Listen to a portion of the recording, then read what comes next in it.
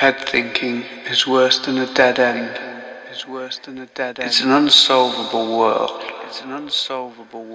The more detail you add, the more unsolvable it becomes.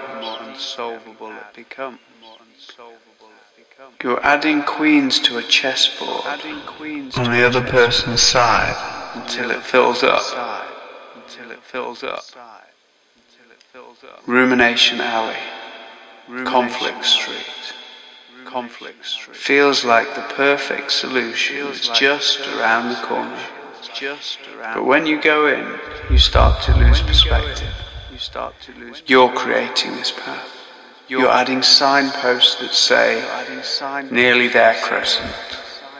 Don't stop, roundabout. Perfect solution, highway. The further you go into this world, the more the emotion increases. If they say this, I'll say this. What can I do to succeed? I must have this outcome. So, do you just really want to be heard? Start by hearing this emotion in yourself, not trying to solve it.